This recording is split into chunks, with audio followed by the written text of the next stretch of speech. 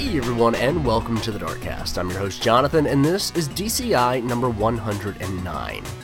In this episode, I'm joined by Brian as we talk to Osama Dorius of Magic Pants. Magic Pants just recently released their first game, Heroes Never Lose, Professor Puzzler's Perplexing Ploy, on Steam Early Access. It is a puzzle fighter kind of game where it's Dr. Mario and Tetris meets Street Fighter with a superhero twist. So we hope you enjoy this episode. Thank you so much for listening. If you want to find out more about DarkStation or links to the game on Steam, then check out the show notes to this episode on darkstation.com. Thank you so much for listening. Now on with the show.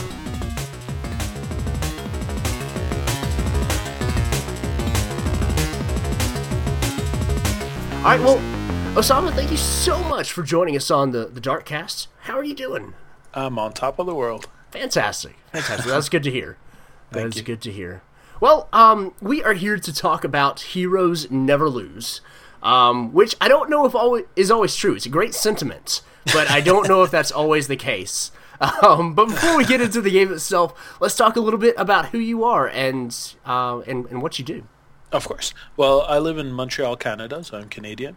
I used to study political science, and I worked as a shipping agent for a company called Inchcape, and I didn't really like that. I used to do customs paperwork for ships, so going on ships, meeting captains was great, but I kind of grew bored of that, so I fell back on what I loved, which was graphic and web design, and from there I learned Flash. From that I made a portfolio. Then I applied to be a game designer at a local company called Gameloft. I got the job, and I started off as just a generalist game designer, and then slowly I became a narrative designer, and I worked on their flagship title, Dungeon Hunter. I'm not sure if you've heard of it, but it kind of looks like Diablo a little bit, but for iPhones. Okay. And I worked on that as a narrative designer for about 3 years. And then I left. I moved on to other things. I used to also teach at Dawson College, which is the biggest college in Quebec, here in the province of Quebec. I taught game and level design, narrative design as well. And then right now I actually became the coordinator of the video game programs. So I authored the world's first independent video game design program that's being taught currently at Dawson College. Wow. I taught it, yeah, I taught in it for a while. I could send you links later I don't know if you have a place to put them or not, if you're curious about it. But we have our second cohort running now. Our first cohort is about to graduate soon, and all be indie developers in no time. And what else? I'm also the co-founder of the Montreal Independent Games Festival. We had our first iteration last year, and we're going to have our second iteration next year. We had our first iteration this year in 2015, and we're going to have our next in about March or April 2016. In between this, I also have a beautiful wife and 3 children, and of course, I work on Heroes Never Lose, and sometimes I sleep. I was gonna say, God, you must be tired. Yeah, I keep busy. I'm a little bit of a workaholic, so yeah, that's about it. Fantastic. So, was programming and kind of design always a passion that you had, or how did you kind of make that? Because that seems like an odd transition from political science to like web design. Like how did that work? I used to make websites. I guess I used to fiddle around with Flash when I was in college, and I took on the odd job while I was studying to make websites for different people. Eventually, I started making a little Flash game, but I was always part of the modding scene. I used to make maps for Unreal Tournament and for Quake and for things like that, but it was kind of just a hobby. And so, yeah, it was a strange transition, I guess, if you don't live my life. But me, I was studying political science because I kind of like reading about it, but I absolutely didn't want to work in it.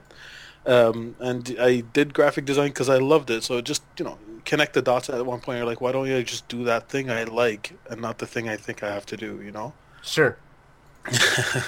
That's fantastic. Yeah, in college I did a political science class, and I remember I got to write this really fun paper about counterterrorism and like counterterrorism. Awesome. And it was like 10, 15 pages long, and it was a lot of fun, and my professor really liked it, and he was like, hey, you should maybe study this. And I was like, no, that was fun. I don't want to have anything else to do with this stuff. Absolutely. Actually, my favorite class I took was on organized crime, and it was so much fun to read about all the different crime families and where they come from and how they operate differently. But yeah, I don't think I want to do anything with them otherwise. I want to be steer as far clear of them as possible. Indeed. That is awesome. Well, so you're now at Magic Pants. Did you start the studio, or? It's co-founded with my partner Franco. He actually, his day job is he works at our publisher, which is Spearhead. So they were kind enough to publish his and my passion project. We have other team members, of course. I have plenty of team members who came in and helped with different aspects. Because I'm the game designer, I also wear the marketing hat, the production, and things like that. And Franco is a purist programmer and like the best I know. So we have my friend Hugo and my friend Phil who take care of the art direction and the character creation. And we have a whole bunch of different pixel artists like Francis and Dominic, etc., who do like the UI, the animations for the character, and so forth and so on. So yeah, we're kind of, this is like a big side project of many people who give it as much time as they possibly can, but the big pieces of the puzzle are pretty much me and Franco. We dedicated sleepless nights to it. So that's pretty much what Magic Pants is. Fantastic. So how long have you guys actually been working on Heroes Never Lose? And is this your first kind of passion project, or have you made anything else before? Well, yes, but nothing we can show, unfortunately. Our first passion project was a fighting game, actually. And about 2 years into the development of that game, we were happy with what we had, and we realized we'd never be able to finish. So we put it on hold, and we started this small project, which we expected to take about a year. 2 years later, we shipped it on Steam on early access. So, it took twice the time we thought, but that's still reasonable considering, in between, me and Franco both had babies and just disappeared for like 6 months to a year. So if you factor that in, we're pretty much on schedule. We had a successful Kickstarter for it last year, and that's pretty much how we found the funds to get all the freelancers that helped us with the art and the music and the things that we can't do ourselves or can't do well. And that's pretty much how we got our Frankenstein team together. Awesome. That's really cool. Thank you. Cool. So I guess tell us a little bit about Heroes Never Lose, Professor Puzzler's perplexing ploy. Of course. The idea. Do you have to say? Quick question before you actually talk about the game. Do you have to say the subtitle every time? Because it's pretty fun to say, but I feel like you'd get a little tongue tired of it after a little while. P4. Even the acronym is long. HNLPPPP. It's there's no way around it. No, most people just call it Heroes Never Lose. Actually, a lot of people for some reason call it Heroes Never Die, and I'm not sure why. I know exactly why. Why? Because have you ever seen the movie The Sandlot? No. Okay, so that is a fantastic movie about a bunch of kids from the 70s that play baseball in a sandlot, and there's a point where the kid has a dream about Babe Ruth, and Babe Ruth says to him, heroes never die, or no, heroes get remembered, but legends never die. Remember that, kid, and follow your heart, and you'll never go wrong. And I'm getting chill bumps right now just saying that, because that's a great movie. But I think that's why, because for whatever reason, Heroes Never Lose made me think of The Sandlot, because those heroes don't lose. That's amazing. Well, thank you for sharing that. You're Actually, welcome. I've never seen the movie. Oh, you should. Oh, it's the best. The baseball movie ever. Except for Field of Dreams. That's kind of tied up there. It's hard to beat that one. I have seen Fields of Green. That's okay. Really good deal. But yeah, this is like, if not equal to it, like right beneath it. Like it's pretty fantastic. Wow, that's amazing. It's Well, okay, well, that explains that. even though the quote doesn't directly come from that, because it's legends never die in that, but that's irrelevant. It's got to be that. There's no other explanation for it. Yeah, I can't think of That's all that matters. I mean, I Google searched "Heroes Never Die" many times, and there's nothing specifically called that. So I think your explanation is the best anyone has been able to offer so far. All right. But yeah, so basically the idea for the slogan, and yes, of course, you can lose even if you pick a hero in the game. But the general idea is this is actually one of our art director's motto in his life. And he actually used to say that a lot. He used to say, guys, we can't fail because heroes never lose. The fact that you choose to be a hero, you've already succeeded, whatever happens. Okay. So we loved his motto so much that we actually named the game after it.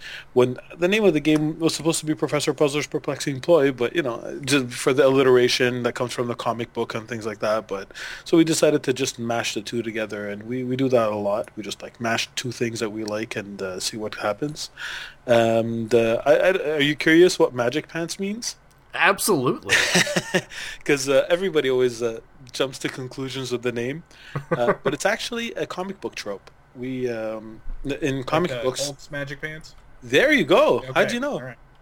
That's amazing. That's you said comic books, and that's the first pair of Magic Pants that comes to my mind. That's amazing. Yeah, so the basic idea is superhero costumes that survive transformations or effects that they're not supposed to, just so that they cover the naughty bits. Comics move.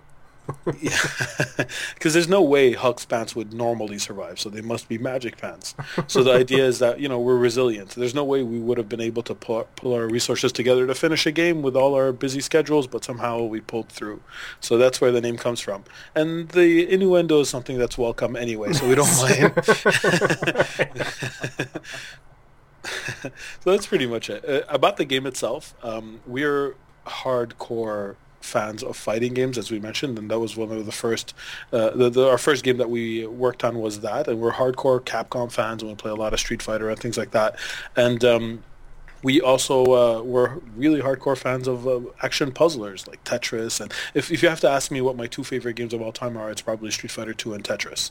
And Puzzle Fighter, when it came out 18 years ago now, it was a dream come true. I couldn't believe it. It was the merger of two things that I loved very, very much. So this is actually a love letter to action puzzlers in general, Puzzle Fighter and Puzzle Combat in specific. Even though a lot of people haven't heard of Puzzle Combat, it's kind of like Puzzle Fighter but with Mortal Kombat characters instead of Street Fighter characters. And our innovation, what we wanted to bring to the table, is basically superpowers, and that hence the superhero theme. We have other characters planned, but so far the ones that are in the game are Gnatman, who adds armor to the blocks on the other side, making them harder to break. Brain Freeze, who freezes them, and then they behave like Dr. Mario blocks, so they stick to the grid, they don't fall down anymore, making it harder for your opponent. Firestarter, who burns them, removing their color, making them harder to break for that reason. Pronto, who makes him, he's a speedster. He's actually a pizza delivery guy who stops crime in between deliveries because he's super fast. And he speeds up the blocks on the other side. Gun Nut, who's incredibly accurate as long as you're shooting nuts. So he's going to drop some nuts on your side. And there's Professor Puzzler himself, who scrambles the blocks on the other side. And we have a few other characters planned that we want to develop. We're honestly in no rush. We feel that the game right now is actually pretty complete. It doesn't need more. We want to do more. So there's online multiplayer, and there's the local versus that works perfectly. We've been playtesting and balancing for the last 4 months, almost halting all other aspects of development because we wanted to have something solid that we could present. And we're actually really eager to get back into creating characters and game modes and other things that we find more fun than, fixing bugs. You can imagine, right? A little bit. Yeah. So we have other characters like lightning powered characters and like animalistic characters and things like that planned. And honestly, no joke, we actually have designs for about 60 characters, but there's no way we're going to get to that. That's going to take us our entire lifetimes. But, we have fun coming up with all these weird characters, and it's a love letter, I guess, to comic books as well, because I'm like a huge comic book nerd. Sure. And not just me, but Franco. I mean, he doesn't own a t-shirt that doesn't have a superhero logo on it. Frankly not. So this is like kind of a love letter to all the things we love, pretty much. Even our fighting game had a lot of this as well. It had superheroes and supervillains as well. Some of the characters are in common. Firestarter and Brain Freeze actually survived the transition from fighting game to puzzle game. Yeah. And the others are all new, made specifically for the game because we wanted the powers that would fit. And I think I spoke too much. Unless you have any other questions. given the base game is this kind of dueling puzzle, dueling Tetris fighter, a very Dr. Mario equivalent. I mean, the first thing I thought was completely Super Puzzle Fighter. So you guys are right on there. How much actually goes on to doing a character with the base already kind of as solid as it is? Okay, but at this point, assuming like all the other designs are done, what we need is, do you start with the idea of a base mechanic that you want to do? Like, for example, let's say you want to have a character with magnetic powers, things that make blocks float and make it harder for your opponent. The next step is to design the visual of the character. So you need concept art. That goes into that. Then we need a pixel artist to animate the character. Then we need our writer Morgan who would write lines, and then we would make a call for a voice actor to be able to say said lines. Most of our characters have either their own stage or a stage that kind of has some of their elements in it, so we could actually have 2 characters per stage. So we need our Andrew to make a stage for a character or for 2. And then we have Spudge Muffin, who's going to do our sound effects for the character, and then we would integrate the gameplay mechanics, and then I would go in and balance them to make sure that they're not too strong or too weak compared to others. And then Franco would go in and make sure that they work online, because making something work locally and online is not the same thing. The information that you send, because this is split screen gameplay, but it's not really split screen, it's one screen. So you have to make sure that the information that the other person is seeing has to be actually sent, and it doesn't have to create lag. So there's that part that has to be taken care of, and a lot of testing is involved in that. At some point during that, Morgan's also writing the story of the character, so it goes in the bio section, and then we have a character. It's a lot of people who get involved in the process of creating just one character, right? Yeah. Absolutely. That sounds like there's a ton of hats there, and especially for someone who's not familiar with the process to kind of look at that and go, well, why can't we just have like tons of characters? It's just a picture there. It's obviously a lot more in depth than it looks. Absolutely. What would make it simpler is if we had characters that would share special abilities. Then it's just the art. There's no need to have any coding really, because I could integrate the art and create a new character based on it. And then we would have just a voiceover and the art, and we're done. If we keep the same power, let's say you want another ice-based power, you pretty much copy Brain Freeze, change the art, and we're done. But that's less interesting. I mean, there's room for that. There's a lot of games that can do that, like Street Fighter, for example, with Ken and Ryu, and they just do slight tweaks in between, and they consider them 2 separate characters. Well, at least with the old iterations. With Street Fighter 5, they seem to be very different. So there is a little bit of room for archetypes, but we feel that there's so many other gameplay modes that we could.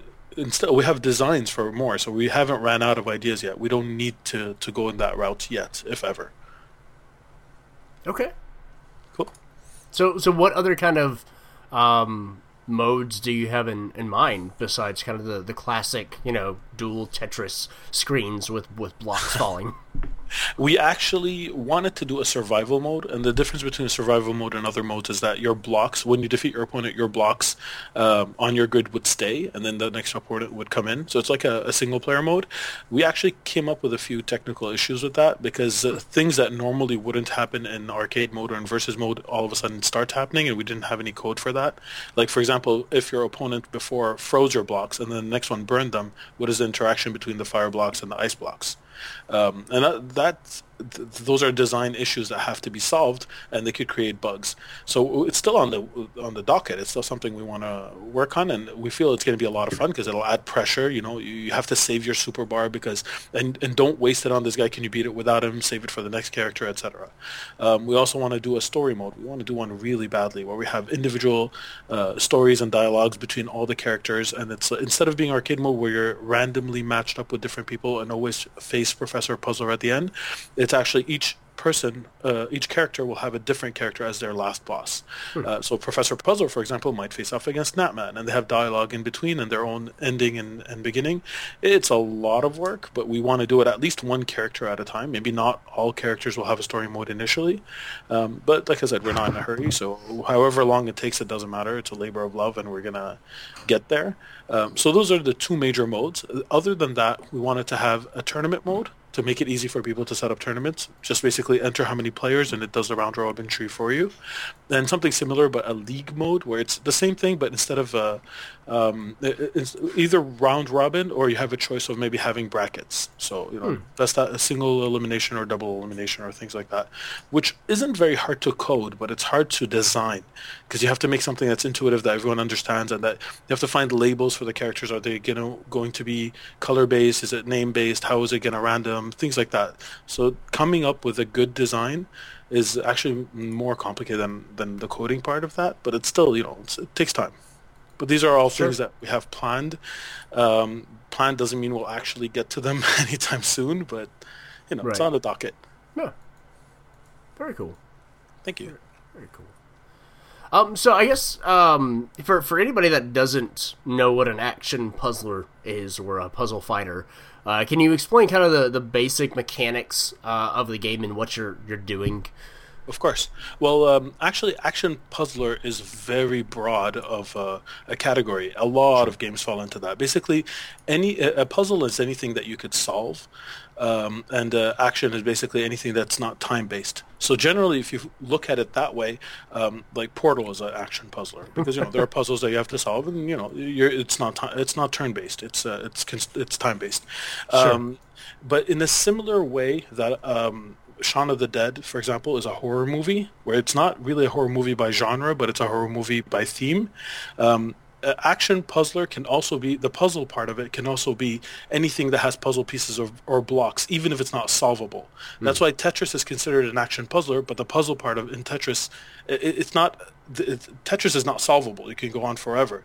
So instead, it's thematically a puzzler because it has blocks. And the subgenre of game that Tetris belongs to, and that Puzzle Fighter and Heroes Never Lose and other games belong to, is actually called the either dropping block or falling block puzzler. And that's basically Dr. Mario falls into this, and Columns falls into this, and Luminous, and all those games where literally blocks are falling, and you have to do something, and it can't be turn-based. So Bejeweled would not be a falling block action puzzler. Bejeweled is a turn-based puzzler.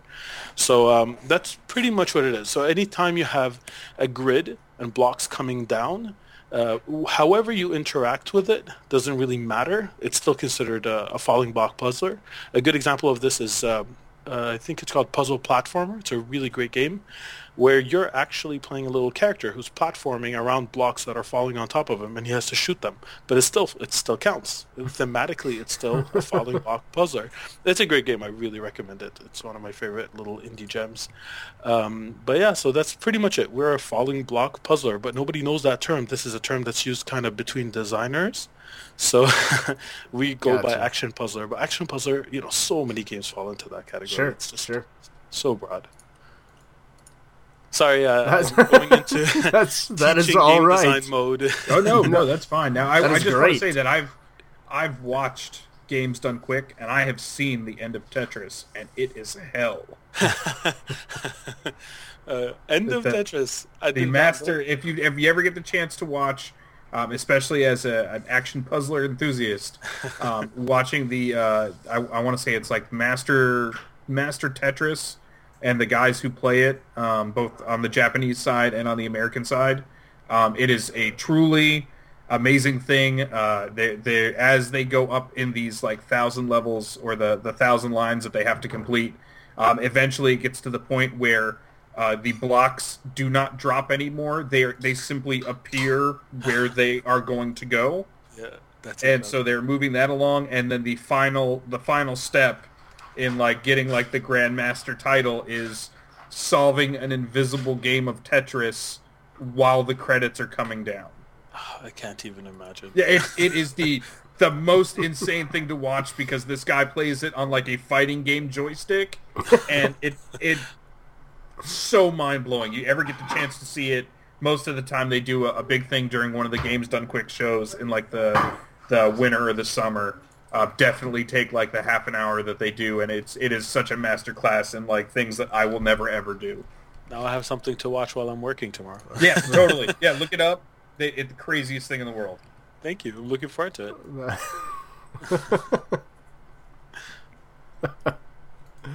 it. I'm scared now, Brian. Thanks. That sounds terrifying. It is totally terrifying, and just like the thought of having played Tetris before, and having spent some time with Super Puzzle Fighter, even having spent half an hour today before this playing Heroes Never Lose.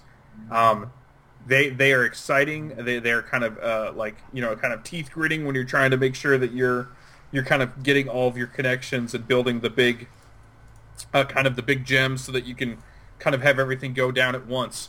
But watching somebody just know where the blocks are at the top and then see them not even fall but just appear at the bottom, it changes the way you look at those types of games.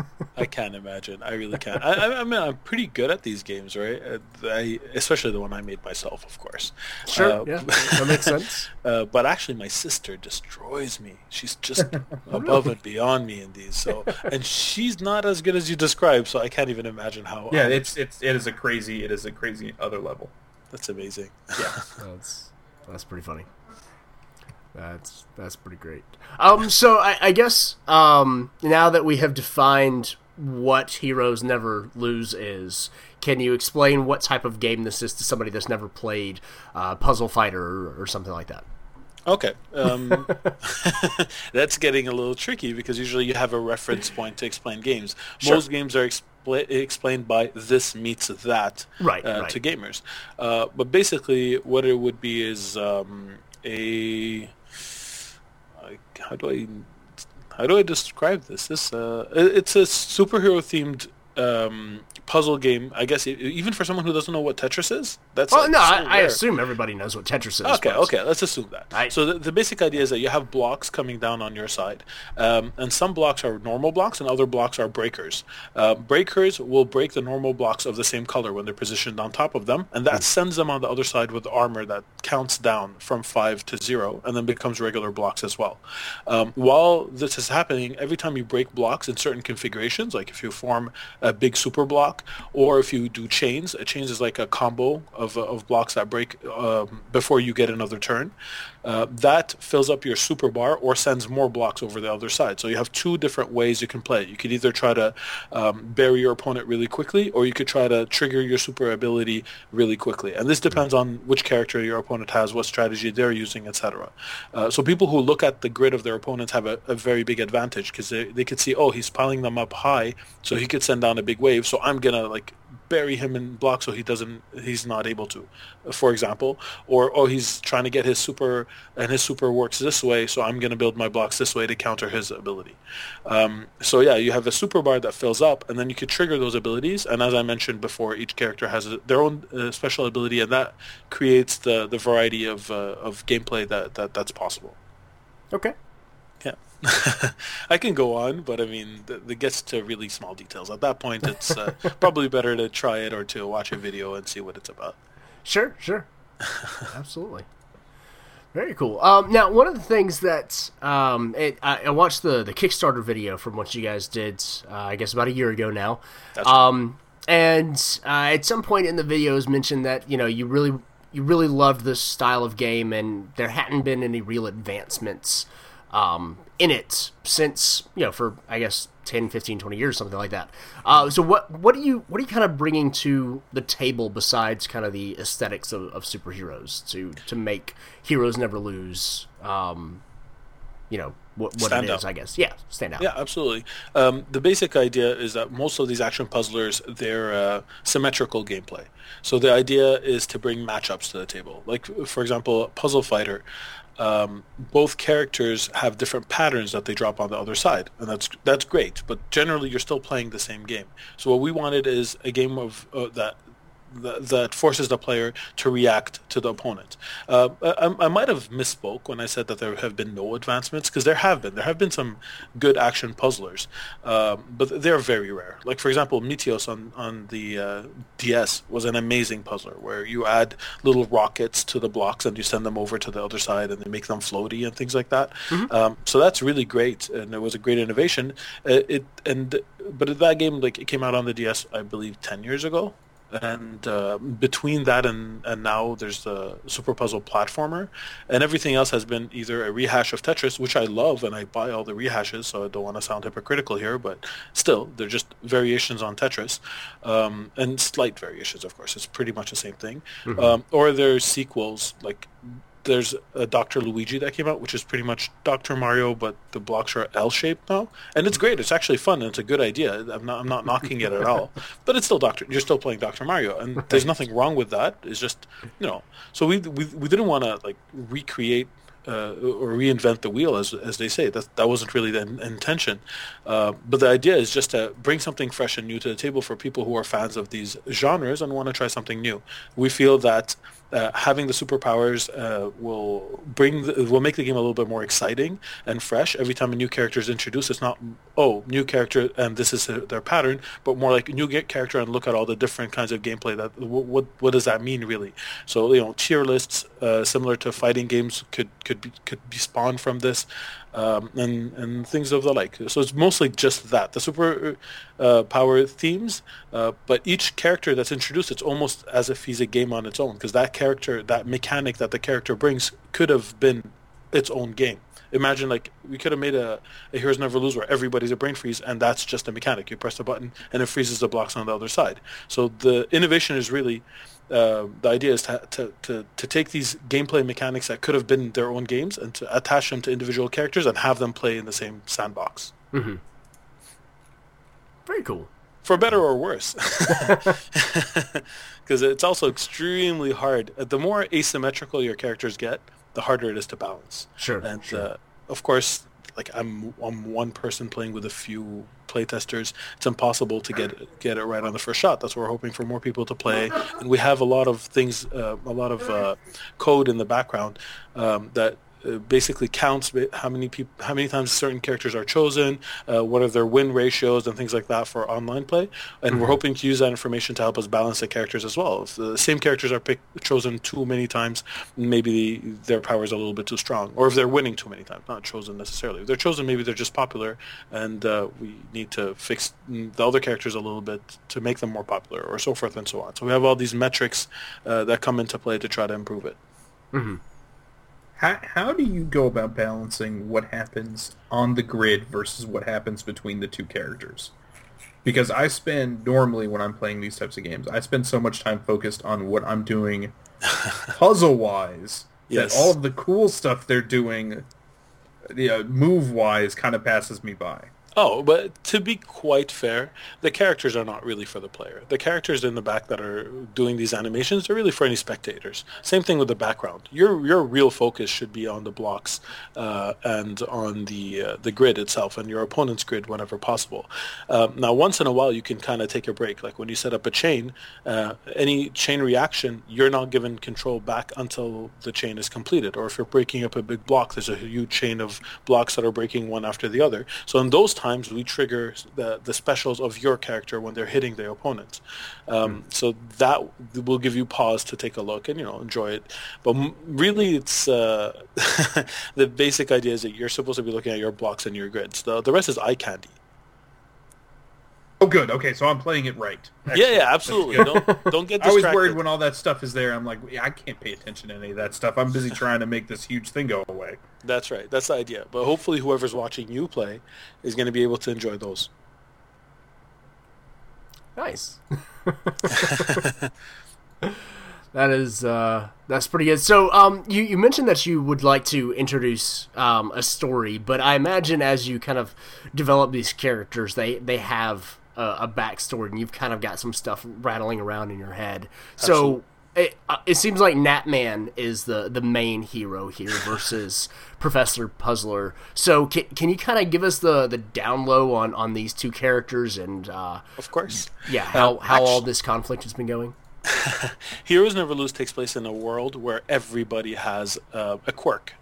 You could call it a power, you could call it a mutation, you could call it whatever, but everybody in the world is born with something that makes them special.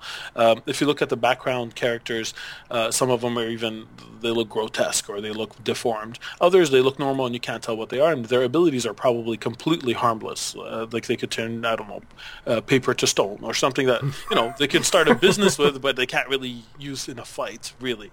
So Natman is actually one of the rare people who haven't developed a power yet, and they're not sure if they're going to develop a power. But he wants to be a hero really badly, a position that's usually reserved for people who actually have powers that would help them become heroes. So Natman is actually the anti-hero, but in a different sense, the wannabe hero. Nat Girl is the real deal. She has electric-based powers, and she stings with them. And even though gnats don't sting, it's a play. It's an inside joke of an inside joke, but it's like the wasp, how she shoots stings, and they look like an energy blast, and it doesn't really make sense. So Nat Girl is kind of like our wasp. Sure. Okay. And Natman wanted really badly to be her partner, so he dresses as a gnat, and picks up the same colors and goes on his way to try to fight crime, but he's kind of utterly useless. He throws a boomerang and hits the heroes on the heads, and that's the funny thing, is because his power is at the same time one of the most useless, but also one of the most broken in terms of how good it is, because he adds armor on the blocks on the other side. Adding armor, if the other player, all they have to do is drop 5 blocks and they're gone, because it ticks down from 5 to 0. But at the same time, if you're good with Natman, then you could finish off the opponent really easily. So it's like beating someone with Natman is like an insult. It's like, I can even beat you with this guy. But under normal circumstances, evenly matched players, no one should take Natman. His power is a finisher, because if you are able to bring the blocks all the way up to the other side and then trigger your superpower, then there's nothing they can do. They'll have armor and they have to wait 5 turns, but 5 turns will kill them. So that's kind of the twist on Natman. I won't lie to you, the main character wasn't supposed to be Natman. It kind of gravitated toward that because everyone assumed it, but the main character was supposed to be Brain Freeze. And that's why in our poster, if you look, Brain Freeze is front and center. And Natman is kind of like on the side. But so is Natman kind of like the Dan? Exactly. That's the reference. I didn't know how well you knew Puzzle Fighter or Street Fighter, but yes, Natman is our Dan. Nice. Okay. And Brain Freeze is supposed to be the main character. And actually, we have I'm not sure if I'm allowed to talk about it, we have a cameo in another game, and they asked us who our main character is, and you said Brain Freeze. And so Brain Freeze is going to be in another indie fighting game at some point, because he really was meant to be our main character. But a lot of people kind of relate with Natman, so he kind of got pushed there, and let the people decide who they like more, right? Sure. So we kind of let that happen, but initially all our marketing, everything had Brain Freeze front and center and Natman in the background. Professor Puzzler, as this is a little bit of a spoiler, so I don't know if you want me to say it or not, but I don't know. I'm fine with it. All right, so I guess depending on what the spoiler is, we can always edit it in post. It'll probably still be there, though. Yeah, well, the main idea of the story mode is that Professor Puzzler's ploys, he figured out a way to swap anything anywhere with blocks. So he's stealing all the world's landmarks, and in their place there are a big pile of blocks. So when he's actually shooting blocks from his guns when he's playing, and these blocks that are falling down, they're thematically representative of these blocks that he's throwing at you, that you're stuck with. So you see, for example, and a lot of the backgrounds that I have planned to come out later, you'll see, for example, a Statue of Liberty, replaced with a big, huge pile of blocks of where it should be, and things along those lines. So that's his perplexing ploy, and that's what he's trying to get away with, this thievery. If you actually get to him in arcade mode, you'll see in his background, it's a huge lab, massive lab, with all the world's landmarks piled up on the side, because that's where he put them. That's how he's stealing them. So that's his thing. And everyone is, well, not everyone, because there are villains there too. Firestarter's actually a girl. Not many people realize this, but there's an interesting love triangle between her and Brain Freeze, where they work in the same office, and the level that you see that's on fire is actually the office they used to work in Box Tech. It's also the rooftop level. The words Box Tech are there backwards, so it's that is the same building, and she used to be the HR lady who works for a crazy boss who kept telling her to fire people until she, did it literally, and set the place on fire, and not knowing that Brain Freeze, who actually his real name is Kelvin Zero, is a super-powered Brain Freeze. He comes on the scene and stops her, but Firestarter. Her name is Fahrenheit. Fahrenheit. Nice. She basically is in love with Kelvin. Kelvin is in love with, or Kelvin/Brain Freeze is in love with Firestarter, but he has to stop her. So there's this weird love triangle because they don't know each other's secret identities that's going on there. Okay. But she's a villain because she's our pyromaniac who just, every time she loses her temper, sets everything on fire. Pronto is actually Pronto Jr. He's a son of Pronto Sr. and the son of Pronta Sr. as well, who's his mom. And they all have super speed. It kind of runs in the family, and they have Pronto's Pizzeria. If you look at that stage, you'll see his super speed sister, Pronta Jr., who's running around weighing tables really fast, and his father's in the background making pizzas really fast. You don't see his mom because she's planned to be a character at some point. So you're going to have hopefully Pronta Sr. As a playable character if we get to her, which she's going to have an interesting twist on the super speed ability because she's also super strong. He's just super fast. So he's a delivery guy, stops crime in between. And am I missing anyone? Yeah, Gunnut is actually a vigilante. He has perfect aim with nuts, so he has specially made guns that only shoot nuts, and bazookas that shoot walnuts and the like. And he's actually on nobody's side. So in the story mode, he's gonna have. I don't want to spoil who his villain is because that's kind of the surprise for the characters. Okay. But his last boss is gonna be interesting. Cool. Yeah, so that's about it for the existing characters, at least. Sorry, gotcha. I could go on, but I'm not going to. I think that's enough. That's all right. That's great. That's awesome. So yeah, we've given a lot of thought. We have a whole world, and every character in the background stages has a long story, and we have many characters. Like in the rooftop stage is Captain Awesome in the background, and he's like our Superman XP, except he's like really terrible at being Superman. Like he's looking over his city and not seeing any crime, but on one rooftop you have the fight with the grids, the actual fight between the hero and villain, and if you look carefully on another rooftop, you have another fight between heroes and villains, and he's just oblivious to it all. And this is so we put a lot of attention to detail. Some of the stages we have right now aren't 100% finished. We want to add a few characters to them, but that's what early access is for. So we're going to have time to inject them with a little bit more life and a little bit more story. Sure. Excellent. Very cool. Now, as we mentioned kind of earlier, you guys successfully completed your Kickstarter a year ago. What kind of stuff did that allow you to do? What did that help you do as far as this past year of working on the game? Well, we've been financing it ourselves. Okay. So all the freelancers, or we're actually doing a lot of things ourselves. Like the original menu art, the ugly menu art was me who did it. So I was able to actually get a UI artist to redo that and make it much better. We were able to commission music from professional musicians. No disrespect to my friends who lent us their tunes, but we wanted something that was of a higher caliber. We also wanted to have more characters. At that point, we was either wait months at a time for each character before we could put the money together to be able to commission a pixel artist of a high caliber and do all their animations, or do a Kickstarter so we could fast track that and have all the money waiting so that we don't have to dip into our own pockets too much. We still do, because to be honest, what we want to do and what we promise for the Kickstarter are two different things. We want to push the game way further than our promise, but of course we're going to fulfill our promise first and then go further. Okay. But it allowed us to do that. So it allowed us to add modes. Online mode was not really intended. We promised it at the Kickstarter because if the Kickstarter was successful, then online is all of a sudden possible. But if we didn't have a Kickstarter, it's very possible we would not have spent the time on online, because online is a big undertaking, and it takes away and then we had to get, after the Kickstarter, a second programmer to take some of the stress off Franco. We had Vincent, who came into the project, to take some of the workload from Franco so he could focus on the online mode.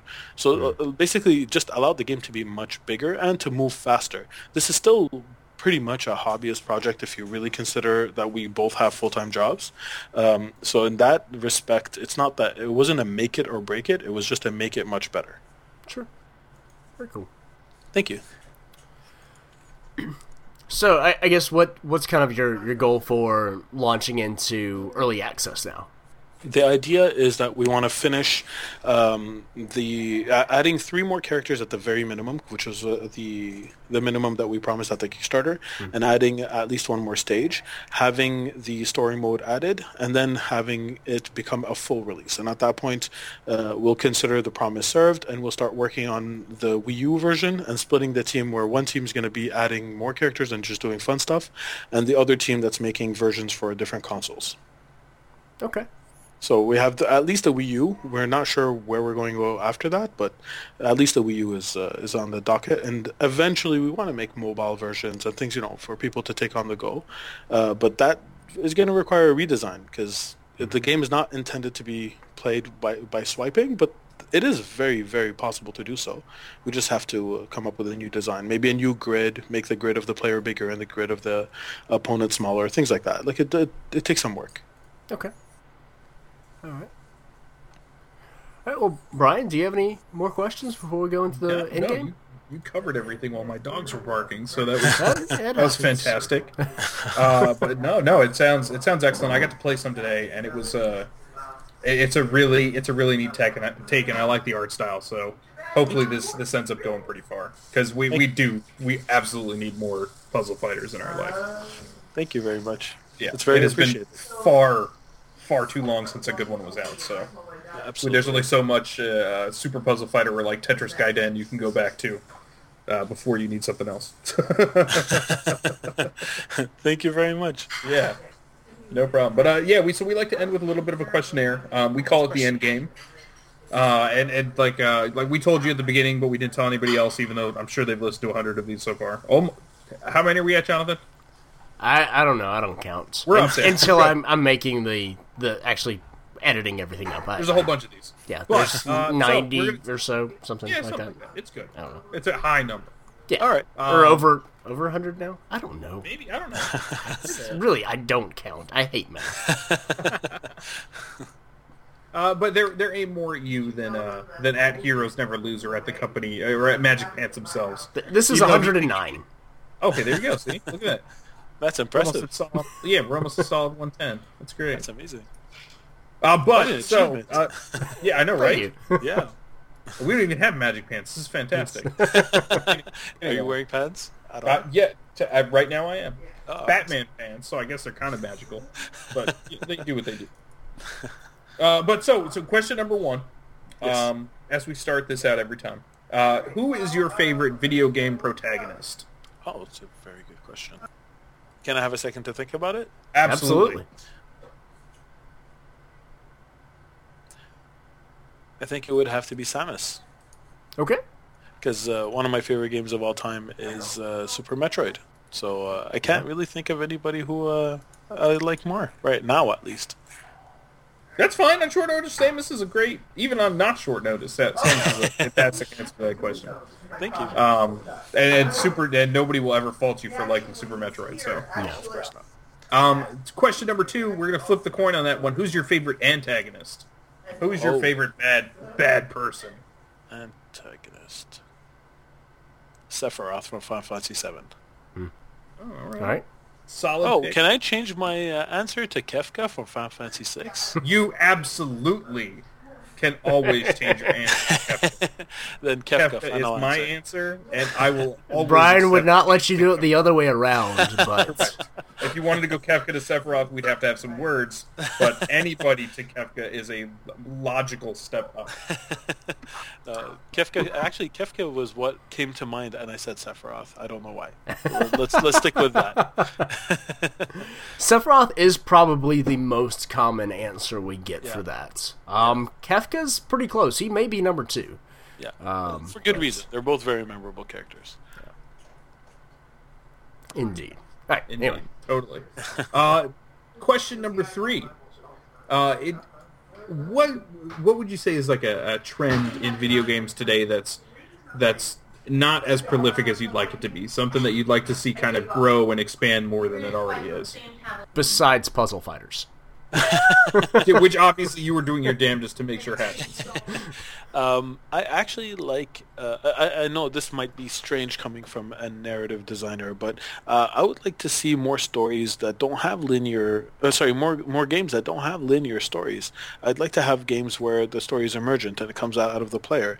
I think that's more fun, and I think the medium is better suited for that. So a good example of that would be a game like Gone Home, where it kind of directs you at certain times, but the story is just what happens through all these random mechanics that are thrown together, and that's what you experience, and that's your story. It's kind of how I play games like Far Cry, for example. I could care less for the actual objectives and the story of the missions, but I just love walking around and seeing random encounters and telling my own story of, I was about to shoot him, and then, the tiger jumped from behind, I didn't know he was there, and then I was happy, and then the tiger chased me, and that's the kind of story that I find games do really well, the story of the player's experience. So I'd like to see more of that, games that focus on that and have kind of a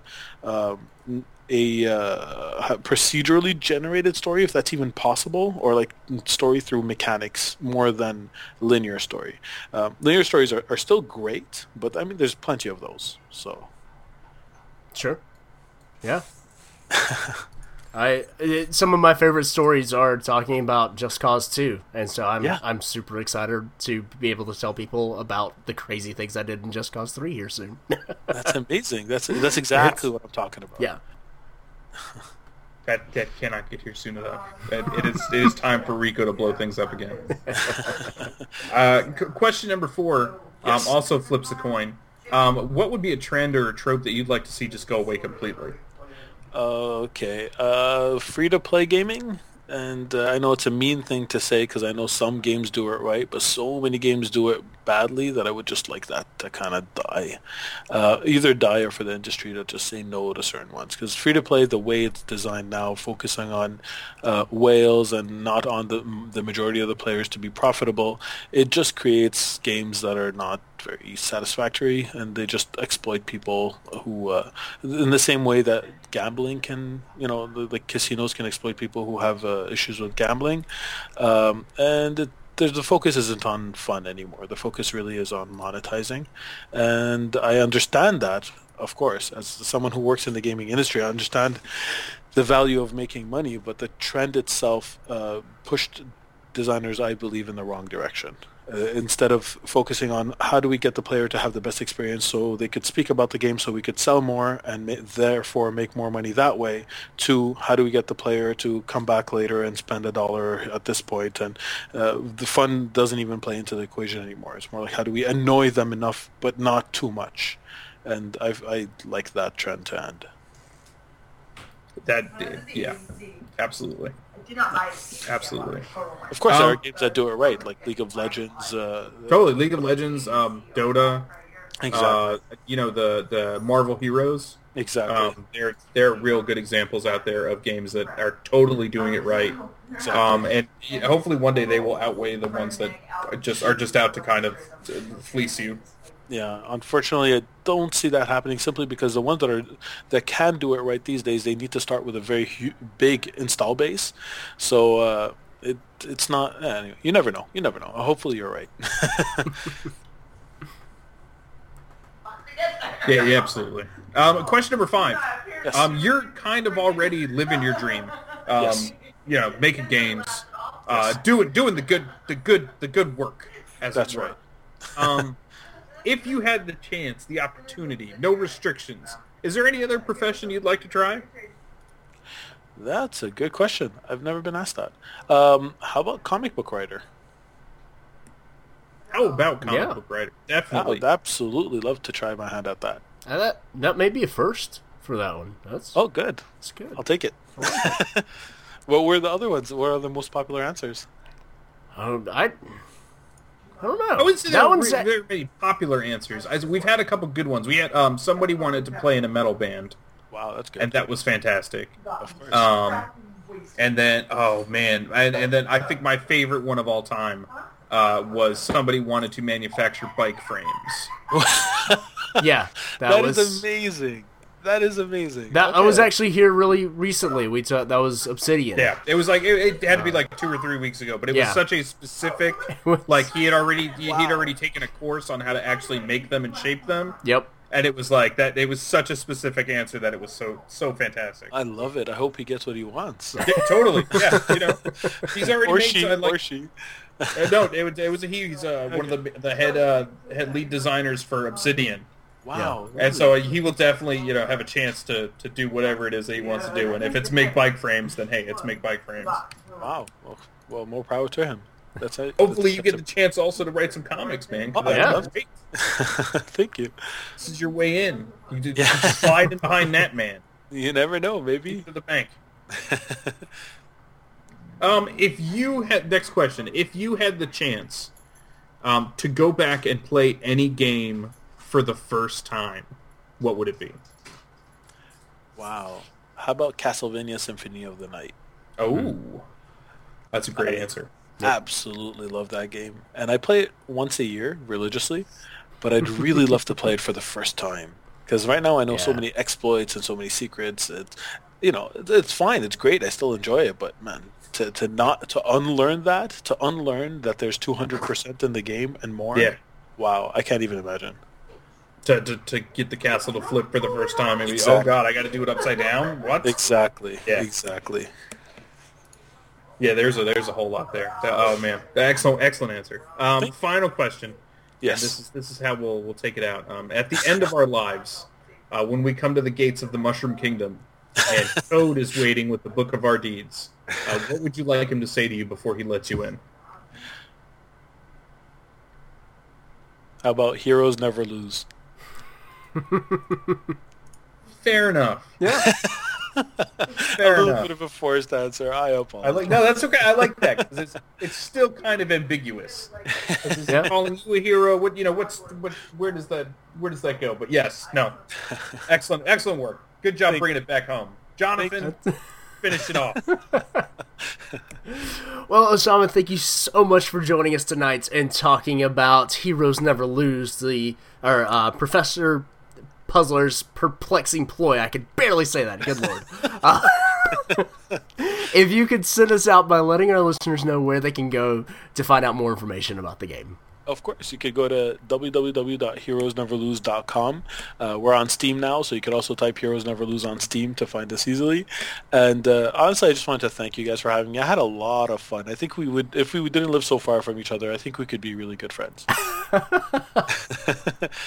Well, thank you. I think that's the nicest compliment that we've gotten here in a while. So thank you again. It was great talking to you, and good luck as you guys kind of continue developing the game and get feedback from gamers. Wish you the best of luck. Thank you. Take care.